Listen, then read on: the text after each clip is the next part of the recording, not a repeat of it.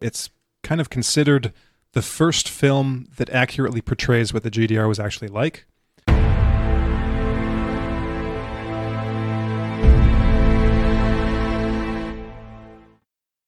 Welcome back to Mind Matters, everyone.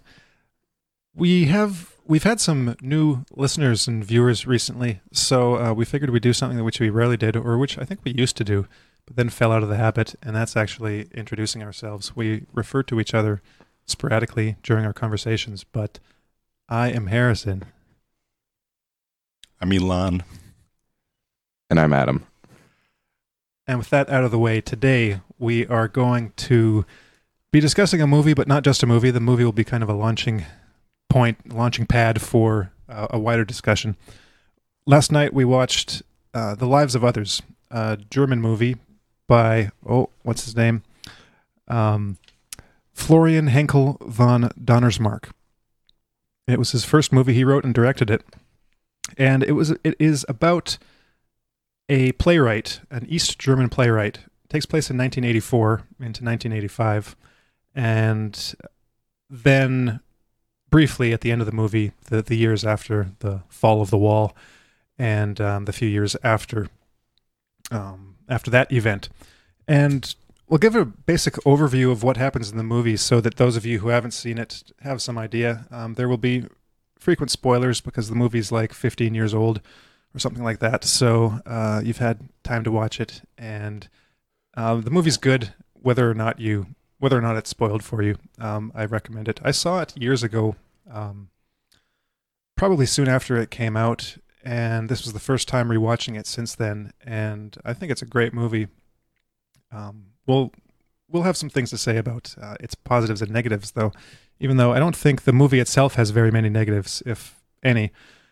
But first, maybe we'll give a brief overview.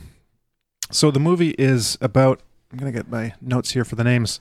I mentioned the playwright, Georg Draiman. So he plays a playwright who's in the good books with the GDR government. So he doesn't write subversive plays, doesn't have, he's friends with ministers, friends with people in high places, has won awards and things like that. He writes uplifting plays, showing the socialist, humanistic spirit of the working class, I guess you could put it that way. And he's in a relationship with his lead actress,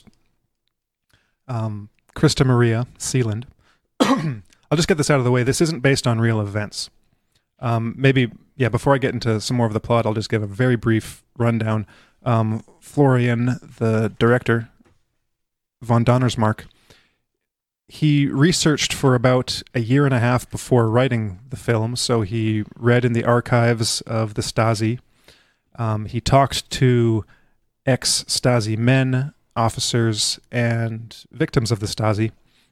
After a year and a half, he started writing. When he thought that he knew enough, when he knew enough to write, when he knew everything he needed to know, he started writing the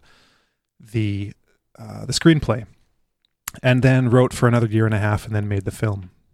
So it took about probably 3 to 4 years before actually starting to produce the film. And in the movie, as I mentioned, Georg he's not an enemy of the state, he's not a subversive, he's not a dissident.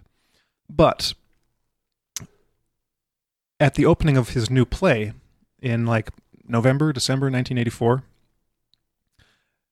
the Minister of Culture is in the audience, and 2 Stasi agents go along. Well, one is, I believe he's like the department head of the Stasi, and one of the just Stasi agents.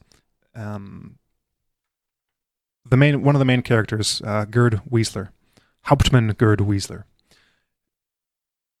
And they watch the play, and Wiesler is spying on the playwright, on Draiman, throughout the performance. So he spies him, he sees him down there, and he's got his his binoculars, and he's looking at him, and something about Draymond just doesn't look right. He's got that arrogant artist vibe to him, and he immediately gets suspicious. So he's talking with his boss, essentially, and Weasler says we should watch this guy because my spidey sense is tingling, and I think this guy might have some skeletons in the closet. The minister also seems to share these sentiments, and they launch an investigation, basically just to watch him to see what happens. So they bug his apartment, and for the majority of the movie, it is the operation of Weasler camped out in the attic of the apartment building. The entire apartment is bugged, and just listening in on his entire life and all his conversations, all his intimate interactions being recorded and noted, well, not necessarily recorded, but noted in official reports, looking for something against Draymond.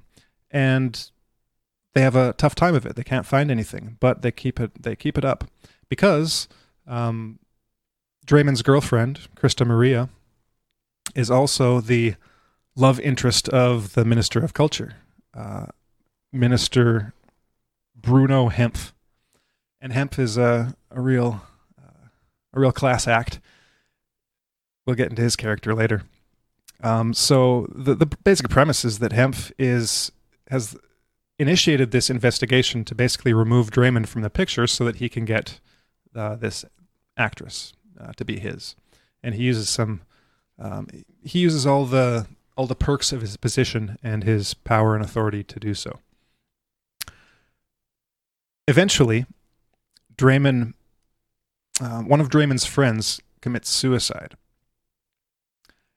and that is kind of a shock for him. And a few events kind of conspire to how would you put it?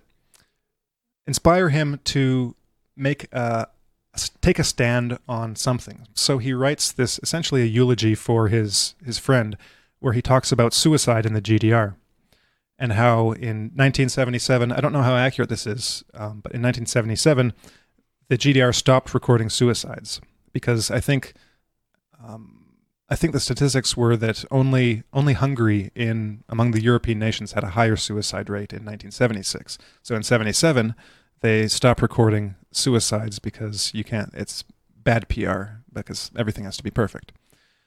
And he writes this piece and gets together with his friends and essentially has to write it in secret. He has to use a different typewriter, and he can't let his girlfriend know. He can't let Krista Maria know. And so he writes this piece to be smuggled into West Germany, West Berlin, and published there. Now, along the way, the agent who is in charge of leading the investigation against him, the surveillance effort, Weasler, first he starts out and he is he's presented as a typical, Stasi guy, kind of completely heartless. And the first scene is great. The first scene of the film is an interrogation with a young man being brought in. And I've got some of the dialogue here because this really, I thought this was great. And these are some of the first words of the film. So he sits down, they sit him in the chair, and Weasler asks him, what do you have to tell us? And the young man says, I've done nothing. I know nothing. Weasler, you've done nothing. Know nothing. You think we imprison people on a whim? And the guy says, Nein. No. And then Weasler comes back with, if you think our humanistic system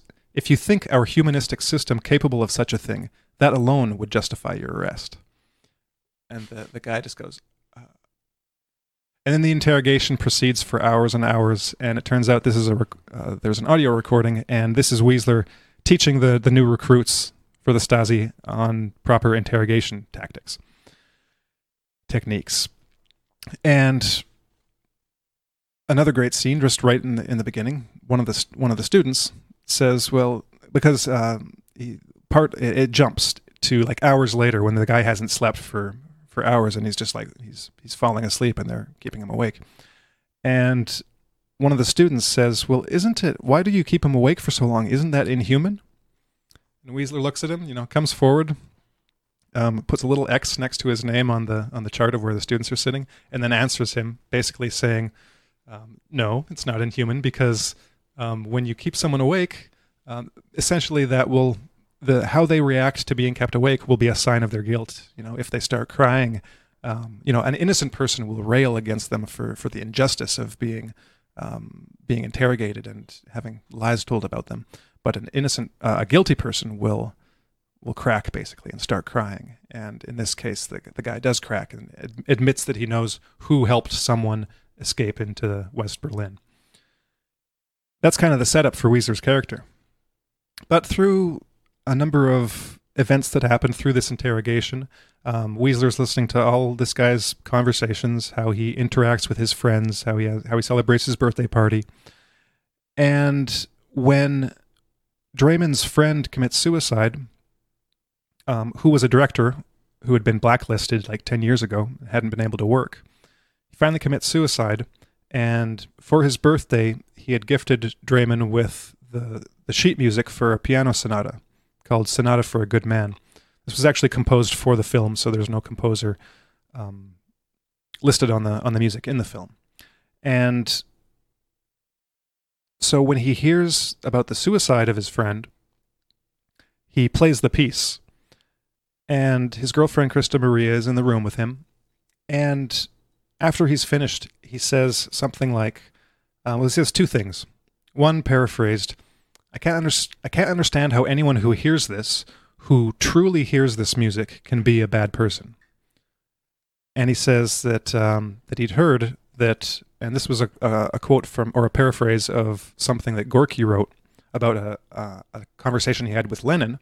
Lenin had told him that he couldn't listen to his favorite piece of music anymore. He couldn't listen to Beethoven's Appassionata, because when he did, he felt the impulse to just like essentially hug and kiss people and pat their heads. And what the revolution really needed was to bust heads and to destroy people. And so this was actually the inspiration for making the movie. What's his name again? Von Hammerstruck? No. Von Donnersmarck. Von Donnersmarck had read this and thought, well, what if Lenin had heard, or what was it, Adam? What if Lenin had heard this music? What if we could play this music for Lenin? Right? Yeah, what if he could play this music for Lenin to have him actually, feel the music and change and have a different course of history, essentially. Right. So this is what happens with Weasler. Weasler hears this, and in that scene, he's got the single tear going down his cheek. And it's very moving. Within the confines of the film, I found it to be a realistic and moving development or transition for Weasler's character as he's exposed to actually listening to this Draymond guy, getting to know him, and then having this tragedy in Draymond's life, the music, hearing that quote, and like I said, a bunch of other things kind of conspire on Weasler to actually make him sympathetic to Draymond, the subject of his surveillance. And Weasler ends up basically writing fictional reports, which is another interesting thing. Draymond's a fiction writer. He writes plays, and Weasler ends up composing these fake reports to cover over for the treason that Draymond ends up committing, which is writing this eulogy about suicide. And so some tragic things happen. Before we talk about the end, were there any other events that you guys think I'm missing? Well, or should get to? Just one crucial point is that Weasler, who's investigating Draymond, is also aware of the fact that the Minister of Culture, Bruno Hempf, who is conspiring against Draymond to put him out of the picture. And so this brutally efficient Stasi agent has, this is the opening for him to, it appeals to his sense of right and wrong on a whole new level. And this is in part why he has he knows that the deck is effectively stacked against Draymond, because there's this very powerful committee member who is looking to find anything against Draymond. So you have that in the backdrop, that's kind of motivating in part what Wiesler is doing. And also Grubitz, the head of the department, the Stasi department where they're all at.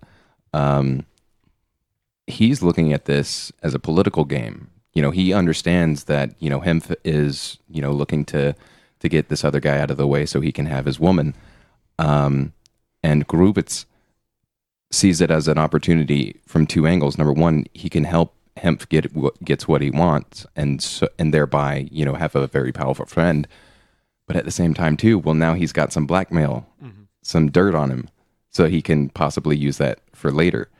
And so this is another thing that Wiesler is aware of, and one of the things that appeals to his inner humanity after he hears the Sonata for a Good Man. Because before, like you said, he was very, very tightly wound and, very, by the book. You see rigid. his very rigid. Yes. His apartment is just, perfectly organized. Everything's in its perfect little spot, in its perfect place. And there's very little decor, and it's very minimalistic. And so he's very much a party man. And then, he hears the music and he starts to change a bit. And then, when all of this other stuff starts to develop and get more and more complicated, he runs up against, choices. So it starts with him writing these fake reports, and then he starts to get more involved. At one point, he even has, he sees Christa Maria coming home from being out and doing things with him. And so Wiesler rings the doorbell in order to get Draymond to go outside and see. So Draymond sees that Christa Maria is not where she said she was, and basically causes him to confront her about it. And then, there's other instances like that where he gets more involved. At one point, they have a fight because Draymond eventually does confront Christa Maria and says, "Don't go to him. You don't need him. You don't need him as a political backer to, get you work, essentially, because you're a good actress and you don't need him." And of course, because Wiesler is there listening the whole time, he feels it.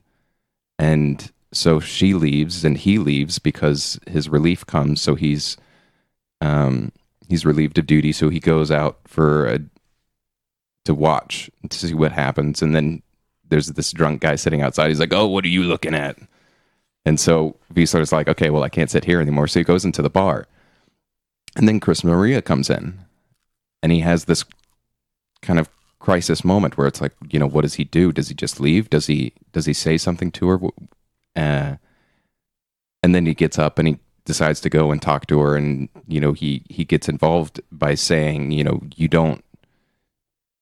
he basically says, what she needs to hear in order to have the courage and confidence in order to stand up for herself and not go to Drempf, or not to Hempf, and basically hook up with him, Drumpf, in order to further her career.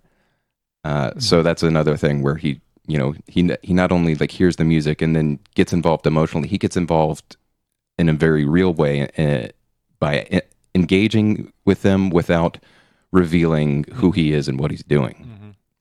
So the investigation proceeds, and Weisler's reports are basically saying, "Oh, there's nothing to see here." You know, he argues to scale down the investigation so they don't have to be on shifts. You know, he'll be the only one taking care of it because he can't trust the other guy, and so that's happening. But then the Stasi finds out from another source that Christa Maria is getting illegal medication through some doctor. Well, that was from Hempf. That was from Hempf, yeah. Because okay, so she gets the courage, right? She gets emboldened to leave and not go back to Hempf for anything. And so Hempf, they have him in one scene where he's sitting on the bed in a hotel room, and he's just like stewing and brooding.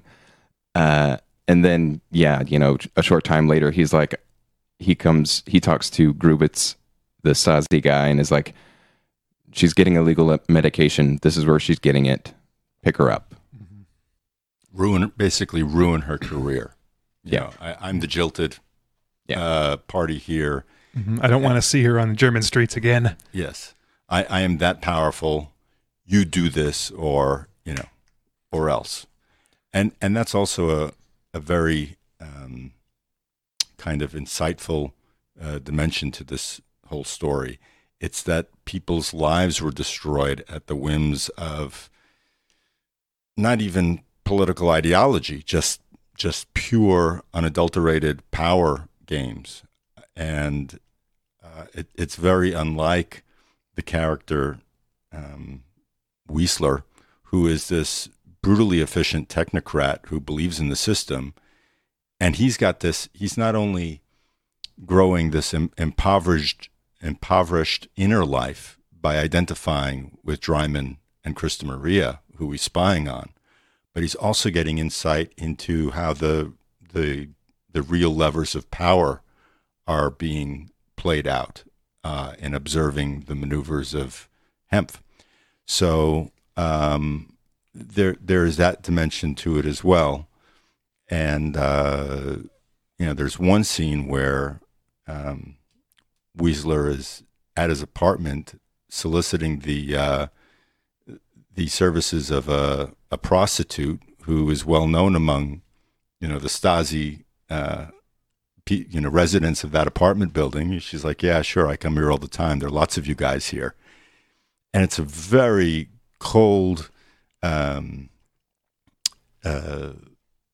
just mechanical interaction. Just business between the two. And it's such a stark contrast between the lovemaking that we see between the protagonists, Christa Maria and Dreiman.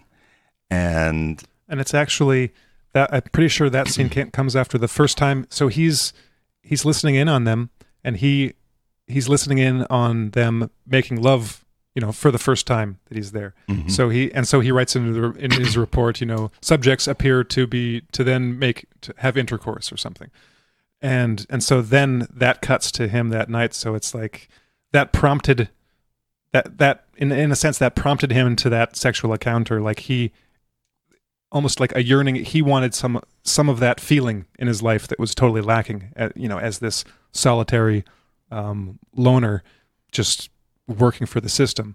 And that's how he tried to find it. And it was like a very like pathetic, like a pathetic attempt at establishing a human connection with someone. Mm-hmm. And like you could tell that he wanted more, and basically that's the only way that he thought that he could try to find it, and it was a total failure.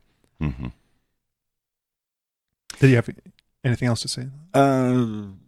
No, not on that particular part. I thought I interrupted you. Yeah, no. So one of the things he eventually ends up, so Christa Maria, we left off, has been taken in, and she gives up Dreiman as the author of this report that was published in Der Spiegel. And so they send the Stasi to ransack the place and look for any evidence. They don't find anything because he's hiding the typewriter underneath some boards in between two of the rooms. They don't find it. Now, Grubitz, that's his name, right? Yeah, the boss. He's suspicious of Weisler at this point, and because here's Christa Maria saying that it was him the whole time, so what has Weisler been doing? How has he not noticed this? And so he gives Weisler one last chance, one last opportunity to redeem himself and make this right by interrogating Christa Maria. So he's sitting in the room, and she comes in. He's not facing her. He turns around, and that's when she sees him. She recognizes him. This was the guy that gave her those words in the bar that gave her that courage and confidence. And so there's this kind of strange connection between them. He gets it out of her that the typewriter's underneath the boards. Great scene, by the way. And then he rushes off. And Grubitz asks for him, wants to talk to him. He's like, "Oh, he already left." And we find out he's been to Draymond's apartment. And Draymond gets there. Christa Maria gets there. A little confrontation, like, where have you been? And then the Stasi get there, and with Grubitz, they're, well, we just wanted to check again, make sure we didn't miss anything. And then Grubitz, looks down. Oh, those floorboards don't look very kosher. And pries them open, and there's no typewriter.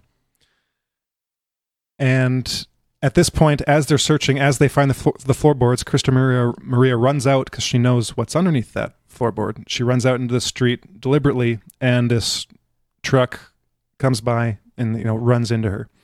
It's basically suicide. And Weisler, who's watching on the street, he's like, things aren't going the way he thought they would go, or the way he would have wanted them to go, and he talks to her, and she basically says that it was just I wouldn't have been able to live with myself because I'm responsible for this. I turned him in. I ratted on him, and he's trying to tell her, no, I already took it. I taken care of it. Don't But she dies, and Draymond gets demoted to the Department M, opening. Well, not letters. Draymond, Weisler, yeah, sorry. He gets demoted to the mail department. And then that's pretty much the end of the drama. And it skips forward, the wall falls. And then, years after that, Draymond writes a book, a novel. I think the novel is called Sonata for a Good Man. And the archives have opened up, so Draymond looks through his file. Oh, but before that, yeah, there's a performance of another of his plays that he's at, and he has an encounter outside with Hempf. It's the same play that they had started off at the beginning of the movie with, where Hempf was there and everybody else was there. So it's just coming back full circle to where he sees it again. He's reminded of Christa Maria, and then has to go outside. Because he just, it's too much for him. So he sees Hempf outside, and they have a conversation, and he asks Hempf, well, why weren't you guys watching me? Why didn't you have surveillance on me? And Hempf kind of just like chortles, no, chortle isn't the right word. He laughs a bit and just says, we were watching you all the time. We knew everything about you. You were under full surveillance. And Draymond's like, that doesn't make any sense because I'm still here. and so he goes to the archives and gets his file, and that's where he's able to read through all these reports. And he's reading through, and then he sees these reports on how Draymond was writing this new play with his friends. He wasn't writing a new play, he was writing his thing on suicide. And there's even descriptions of the play that he's writing about Lenin and what Lenin's doing and the troubles. So Weisler was actually writing the outlines of this play on his own, which I thought was really funny. And so he finds out who's this guy, like HGW XX /7. Who is this guy? And he finds out who he is. Kind of like spies on him. Another interesting reversal. He's following him in a taxi and sees that he's basically delivering junk mail now, and hesitates and then doesn't confront him. But then writes this book. And then the last scene is Weisler delivering mail, and he's walking by the bookstore, and he sees the advertisement, the poster for Draymond's new book. So he walks in and he looks at a copy and he goes to the dedication, and it's to HGW XX/7. How does he put it? Just like In gratitude. in gratitude. Mhm. Yeah. And so the final scene is Weasler buying the book, and that's how the film ends. So before we kind of give our additional thoughts on the film itself and kind of our analysis of it, I wanted to bring up an article that came out soon after the movie was released, because there were some that actually refused to see it in East Germany because of the way they portrayed Weasler, because they essentially humanized one of the Stasi. One of the Stasi. And there's an article that I found from May 2007 by Anna Funder, an Australian writer who wrote this book, Stasiland, Stories from Behind the Berlin Wall. And I'll just want to read a couple things from this article, because she talks about this. She describes the film. Well, I'll just read a couple paragraphs. Despite the discomfort of friends of mine who suffered under the regime, some of whom are refusing to see Florian Henckel Von Donnersmarck's The Lives of Others, I think the film deserves its public and critical acclaim. It is a superb film, a thing of beauty, but its story is a fantasy narrative that could not have taken place and never did under the GDR dictatorship. As she writes, no Stasi man ever tried to save his victims because it was impossible. We'd know if one had because the files are so comprehensive.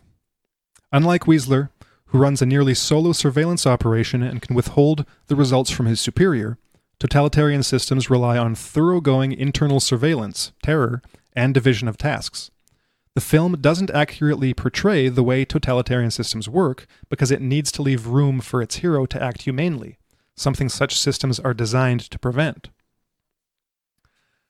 Skipping a bit, she mentions how the first shot with the first scene in the film with the interrogation at the Hohenschönhausen prison wasn't actually filmed in that prison because it is now a museum, and it was at the time, and the director, Dr. Hubertus Knabe, he basically refused permission because of the storyline. And as he put it, when von Donnersmarck told him, about the story and that used Schindler's List as an example of the kind of film he wanted to make, Knabe's response was, "There was a Schindler, there was no Weasler." Mm-hmm.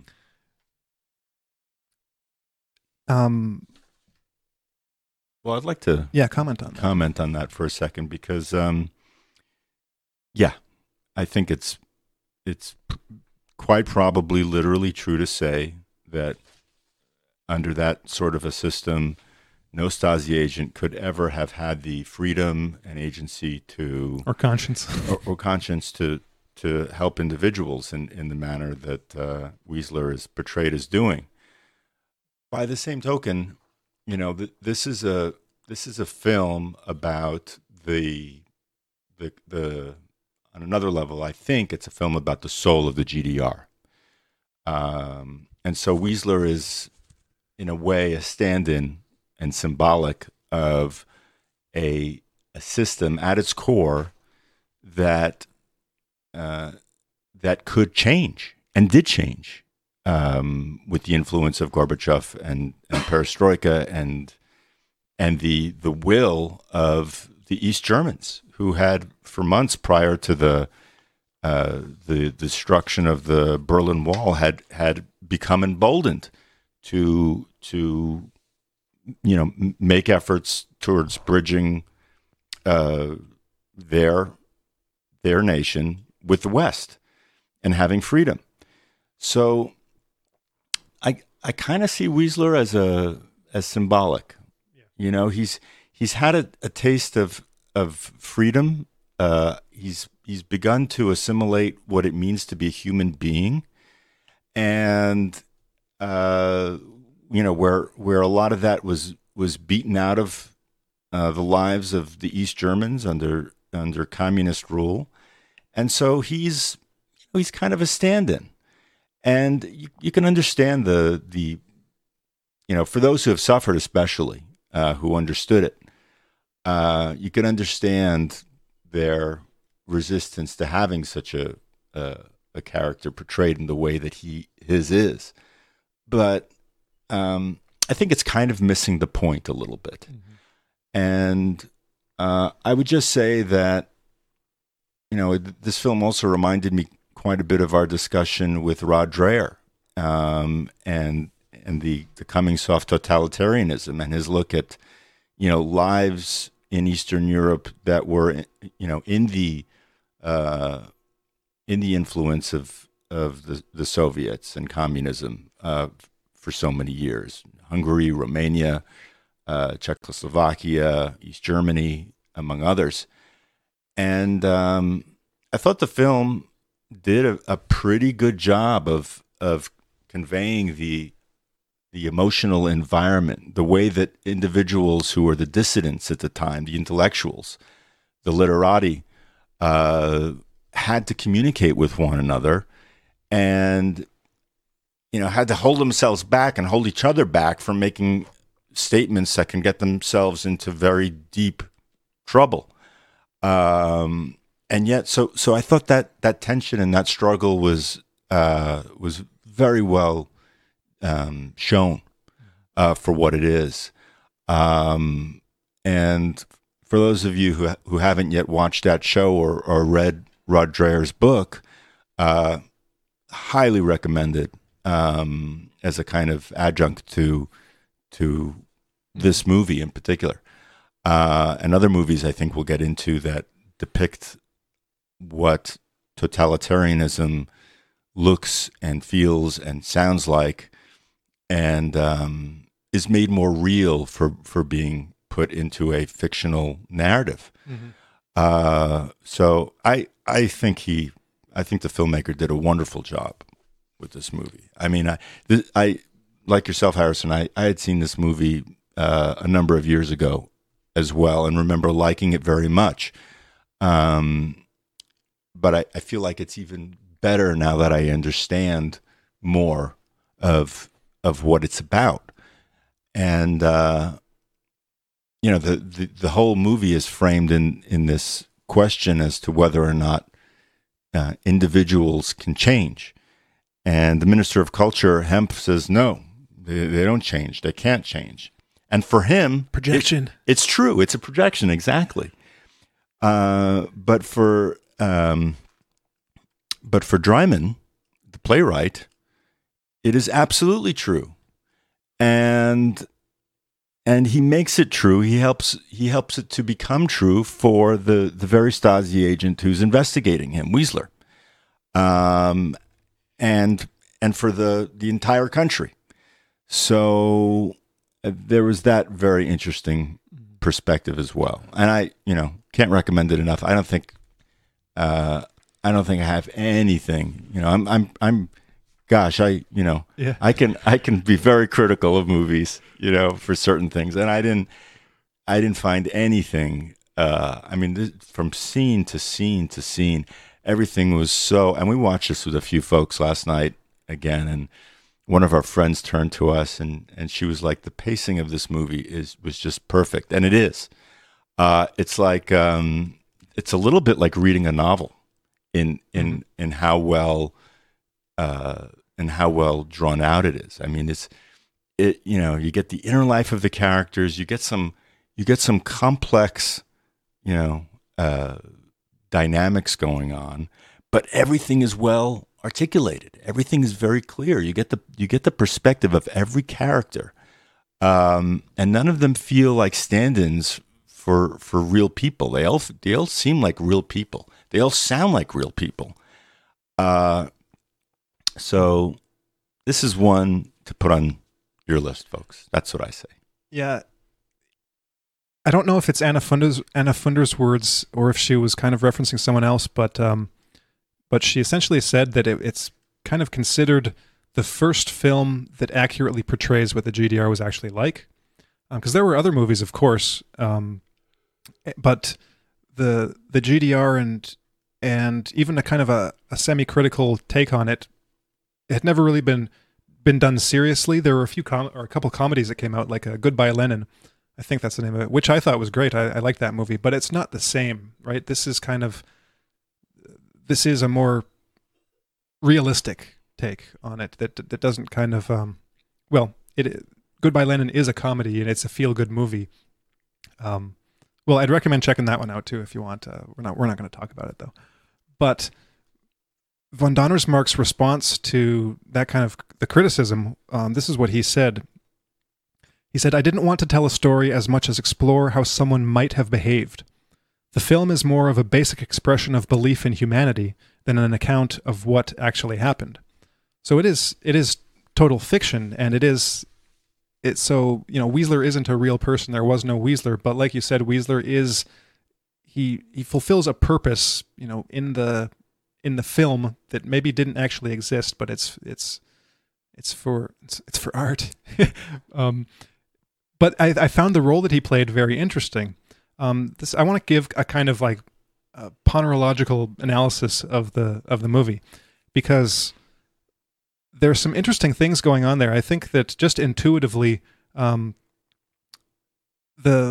writer-director managed to capture a whole lot, probably just because he knew from his research what things were like, and so he managed to capture bits of what the GDR was actually like. And but the elements that he managed to capture, I think, are some of the most important ones, like the character of Hempf. Hempf is a total psychopath, and he's a good psychopath, not in the sense that he's virtuous or anything, but we know what you mean, Harris. he's a good psychopath. He's not overdone, like he's not over the top. He's just a scummy, politician. That's pretty much all he is, and but very well done, very realistically portrayed. Even that last scene with Draymond was great, because he's totally in character, and he's not powerful anymore, but he's still totally arrogant, and nothing can rattle him, nothing can get through to him, just because that's his personality structure. And then you have the guys working in the Stasi who are just kind of part of the system, in it for themselves, don't really care about what they do to the lives of these people that they're going after. And then Weasler himself is an interesting character. Like I mentioned, he's a loner. He's dogmatic. He's rigid, black and white thinking.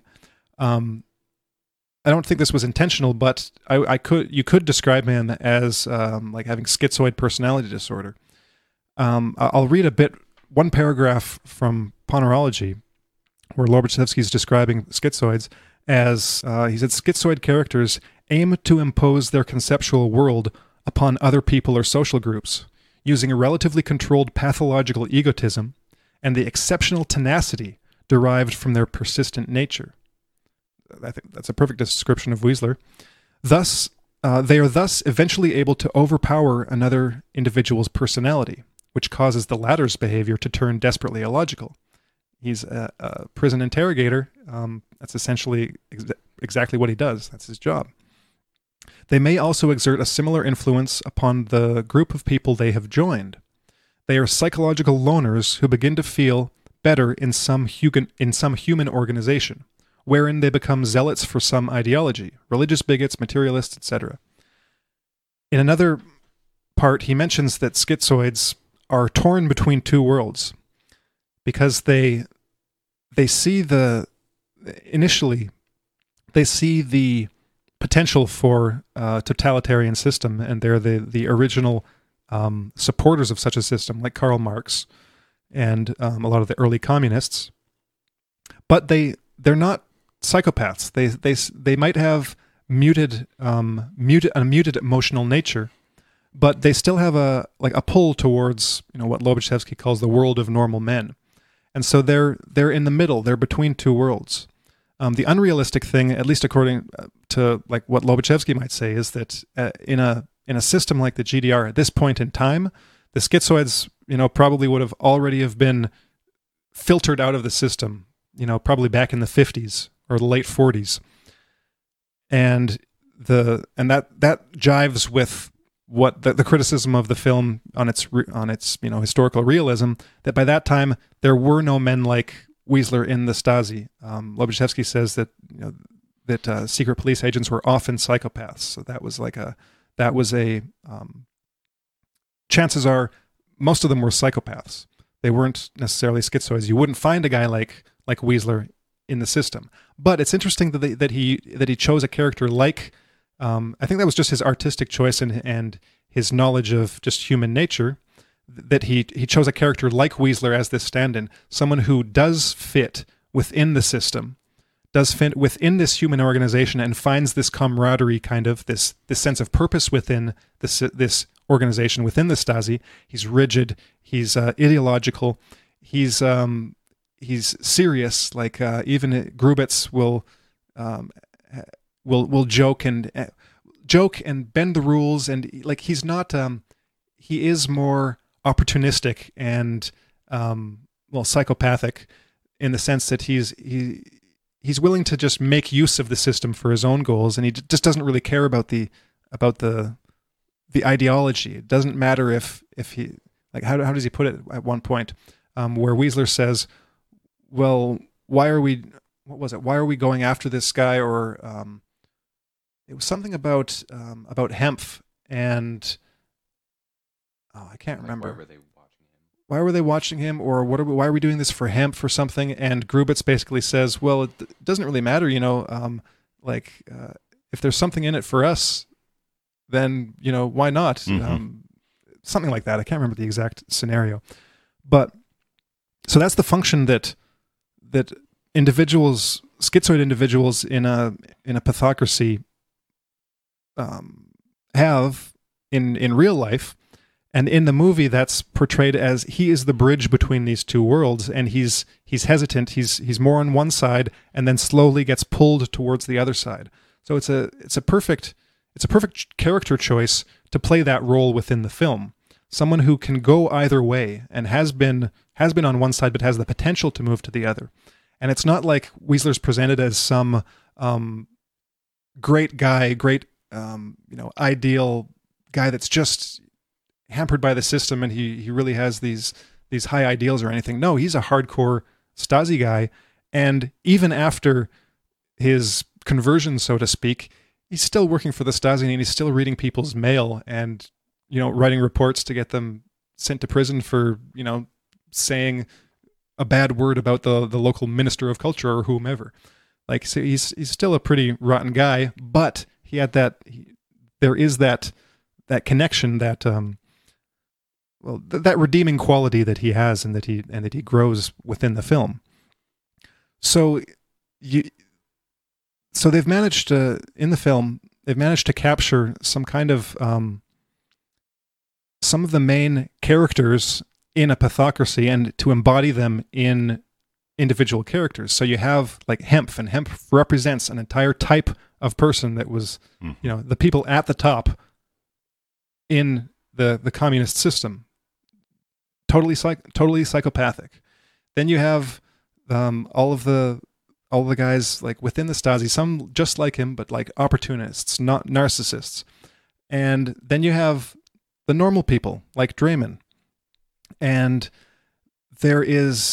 then the experience of living within that system, where you have all these people who have a normal emotional life, but who can't express it because there are all these written and unwritten rules for what you can say, what you can say and do, and what you can't say and can't do. And it is a mental prison. And a couple of things stuck out to me. One was a description. This was an interesting scene. I'm pretty sure, correct me if I'm wrong, or if you guys had a different interpretation. At one point, Wiesler goes into Grubitz's office with a piece of paper, and I'm pretty sure on that piece of paper was the incriminating evidence that he was going to turn Draymond in. Mm-hmm. Before he gets the chance to hand over this piece of paper, Grubitz is like, oh, check out this, new report written by, one of my students, their dissertation. I gave them a B, even though it's great, but I don't like to, puff up my students too much. They have to work hard for it. And it's this report on on how to, what was it? The imprisonment of the artistic personality or something like that, where this Stasi student describes the different artistic types, and Grubitz informs Wiesler that Drayman is type number 4, and the best type of imprisonment for a man of such a type is that, you don't, because they have such a high opinion of themselves, you don't give them any publicity or any human interaction. You basically put them in solitary confinement. You don't tell them that they're charged with anything or when they're going to get out. You just put them there and you leave them there, and you don't have any interaction with them. And the lack of human contact, which they so crave and need, will just be the psychological torture. And then because you don't actually actively harm them in any way, you just don't do anything to them. Then when they get out, they can't write any bad things about them, about what happened, because what they didn't torture you, what they just left you in the room all the time. And then the great thing about this is that whenever we use this technique on artists, they don't write anything once we release them. So you just put them in for 10 months and then release them, and problem solved. And Wiesler's just kind of like listening to this, being like, oh, geez.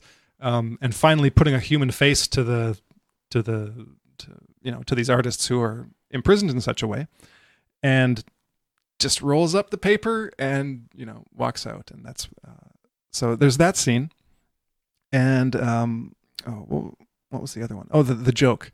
So now this scene was great for several reasons. Grubitz and Wiesler go into the canteen to have their lunch, and they're heading over, and Wiesler just starts to sit down in the middle, and Grubitz says, the bosses sit at that table over there. And then Wiesler says, well, socialism has to start somewhere. In other words, it's like, why are the bosses sitting over there? We're supposed to be this socialist country. It demonstrates his own dogmatism and his own naive idealism in this kind of system. Mm-hmm. And so they sit down in the middle, and then this young guy comes down to sit with his friends who are just at the same table over a bit, and says, oh, I just heard a new one. And he sits down and he says, and he starts telling a communist joke, which were verboten. And then his friends are looking at him, and he's like, what? He looks over, and Grubitz, his boss, is just staring at him. And he's like, oh, no, what were you saying? No, keep saying it. He's like, oh, no, sorry, I was just blah, blah, blah. It's like, no, it's fine. I want to hear the joke. I've probably heard it before. I know a ton of them. So the guy finishes the joke, which is quite funny. And then Grubitz just says, name. He gives his name, department. And the kid is just like, a young kid. He's just like mortified. And then Grubitz breaks out laughing, essentially, haha, gotcha. And then he tells his own communist joke. And that scene just captures so much of the absurdity of the GDR and of communism in general. So it was the same all over Eastern Europe and the USSR. You could go to prison for saying certain jokes. But the total absurdity of it in that if Grubitz had chosen, that guy could have become a prisoner, could have gone to jail. They could have done whatever they wanted to him. But he chose to laugh at the joke because secretly everyone knows the jokes, right? It's simply used as a method of social control. And meanwhile, what Wiesler is watching this and like, what's Wiesler thinking? Because he probably would have thought, well, no, that guy should be punished for that. You can't say anything bad about it. It was a joke about the leader of the GDR. And then here's Grubitz, who tells another joke about the same guy, the leader. And it's like, on the one hand, there's this need for rigid conformity and not saying anything bad about the leadership whatsoever. On the other hand, just a total lack of respect that's underlying that fake respect. It's essentially a culture of lies, where you're forced to conform to this culture of lies when no one actually believes it.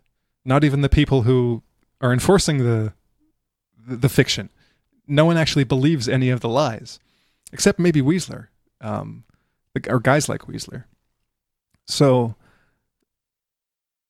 well, I could keep going on and on, but did you guys have anything to say? I wanted to circle back a bit to the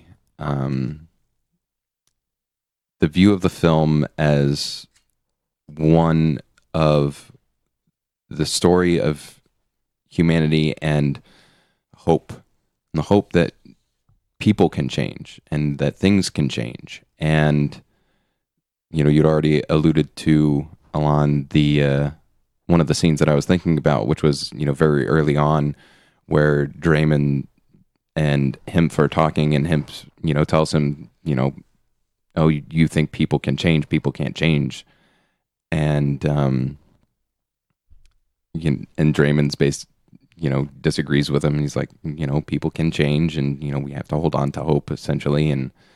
And so taking that along with what Von Donnersmarck said about why he wrote the film. He wrote it as a story of hope, story of the hope for change in humanity, which is very much what Draymond, that was his position. He wasn't a propagandist.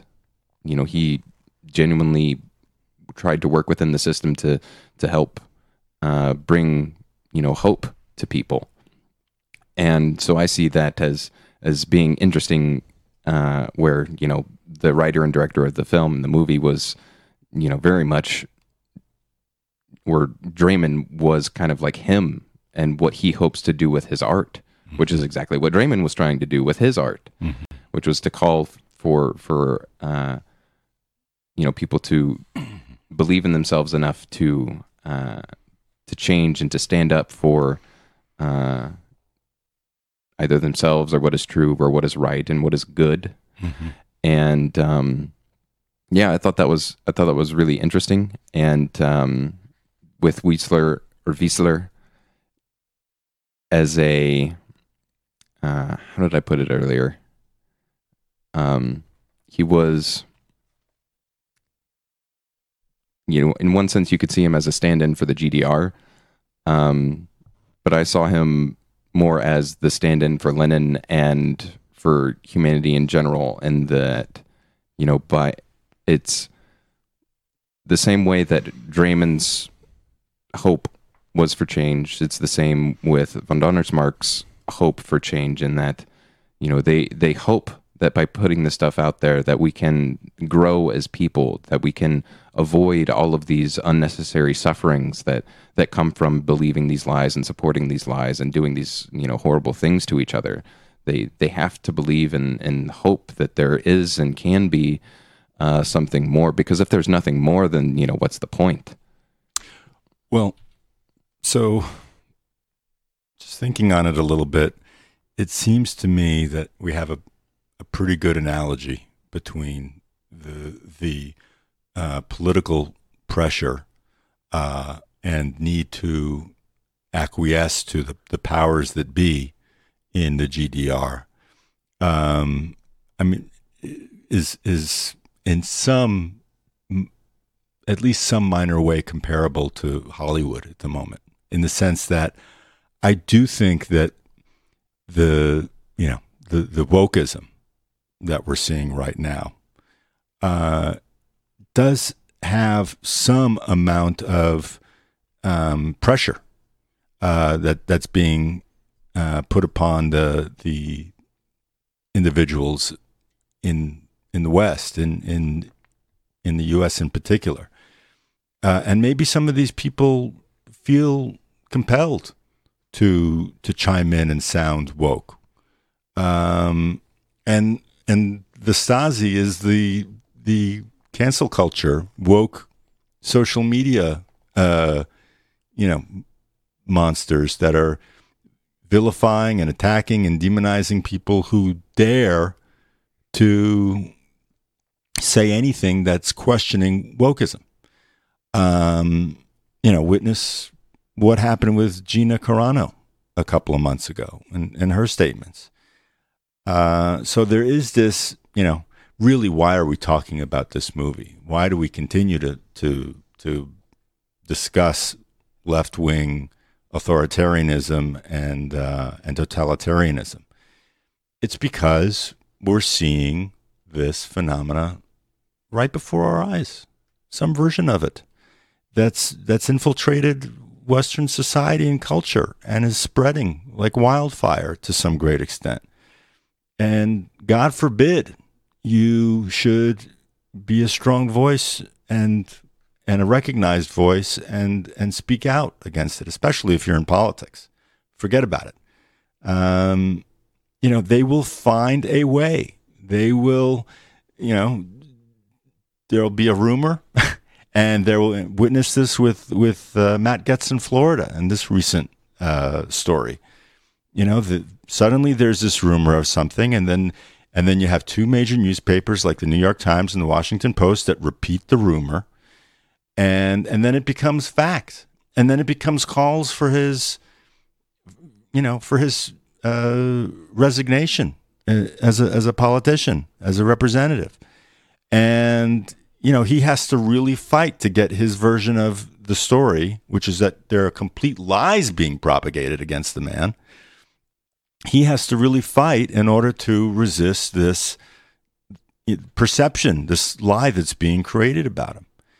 And why are they doing it? Because he dares speak out in favor of some views in politics, and which is against the orthodoxy, against this vehement, relentless, aggressive drive under the band of radical left-wing ideology in some cases. Well, just on that, I don't know the truth or falsehood of it, but I think that probably the vast majority of Republicans and Democrats have bigger skeletons in their closets. So I wouldn't be surprised one way or the other to see that either Republican or Democrat heroes have, that any such statements could be true about any of them. So I'll wait one way or the other. But because it's all one thing. When it comes down to it, Republicans. Well, that's a whole other show. But I would say in this ruling establishment. I would say in this particular instance, it seems to me anyway pretty clear what's going on. Not that you don't have a fair amount of conservatives who are hypocrites and who have some major skeletons in their closet. I'm not saying that at all. And he may not even be representative of most of them. But in this one instance, the kind of line of force involved is so clear. Anyway, I don't know how good an analogy it is, but it comes to mind. So I present it here for review. To relate that back to the film, there was what I think Adam had mentioned about Grubitz collecting all this information. It can be used either to make a friend or as compromise, essentially. Mm-hmm. So what you see in politics is that oftentimes when there's a scandal, when there's something to the scandal, pretty much all the politicians are involved in similar scandals, and it's just that this is the one that we can now use to sacrifice this one who went against the grain in some way. It's like one of our own who has fallen off the wagon of following the plan, and then it's like, okay, we're going to kick you to the curb now, because we're going to. That's probably what was going on with Epstein. Epstein had dirt on everyone, and it's part of a club that you join, and then that can be then be held over your head and used to make you conform to a certain line. And if you step out of line, then they've got the material to ruin your career and send you off to the country. But to close off, I'll share a few communist jokes. We did a whole show on communist jokes, didn't we? Yeah, so here are a few other ones.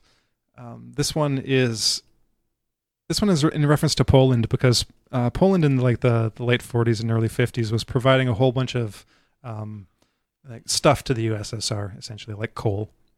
So here's a joke. Negotiations are going on between Mao and Stalin. The Chinese leader asks the Soviet leader for help. We need $1 billion, 50 million tons of coal, and a lot of rice. Stalin turns to his advisors. Dollars, okay. Coal, okay. But where will Beirut, the leader of, the communist leader of Poland, get the rice? Another one. What is the difference between painters of the naturalist, impressionist, and the socialist realist schools? So socialist realism, I think you could probably say that Dreyman was in the film at least, was a type of socialist realist, presenting the life of the workers and trying to work within that. So the answer to the question: the naturalist paints as they see, the impressionists paint as they feel, the realists as they are told. And then a final anecdote. There was in the GDR in 1961, there was a cabaret troupe, and they performed a version of Where's the Dog Buried?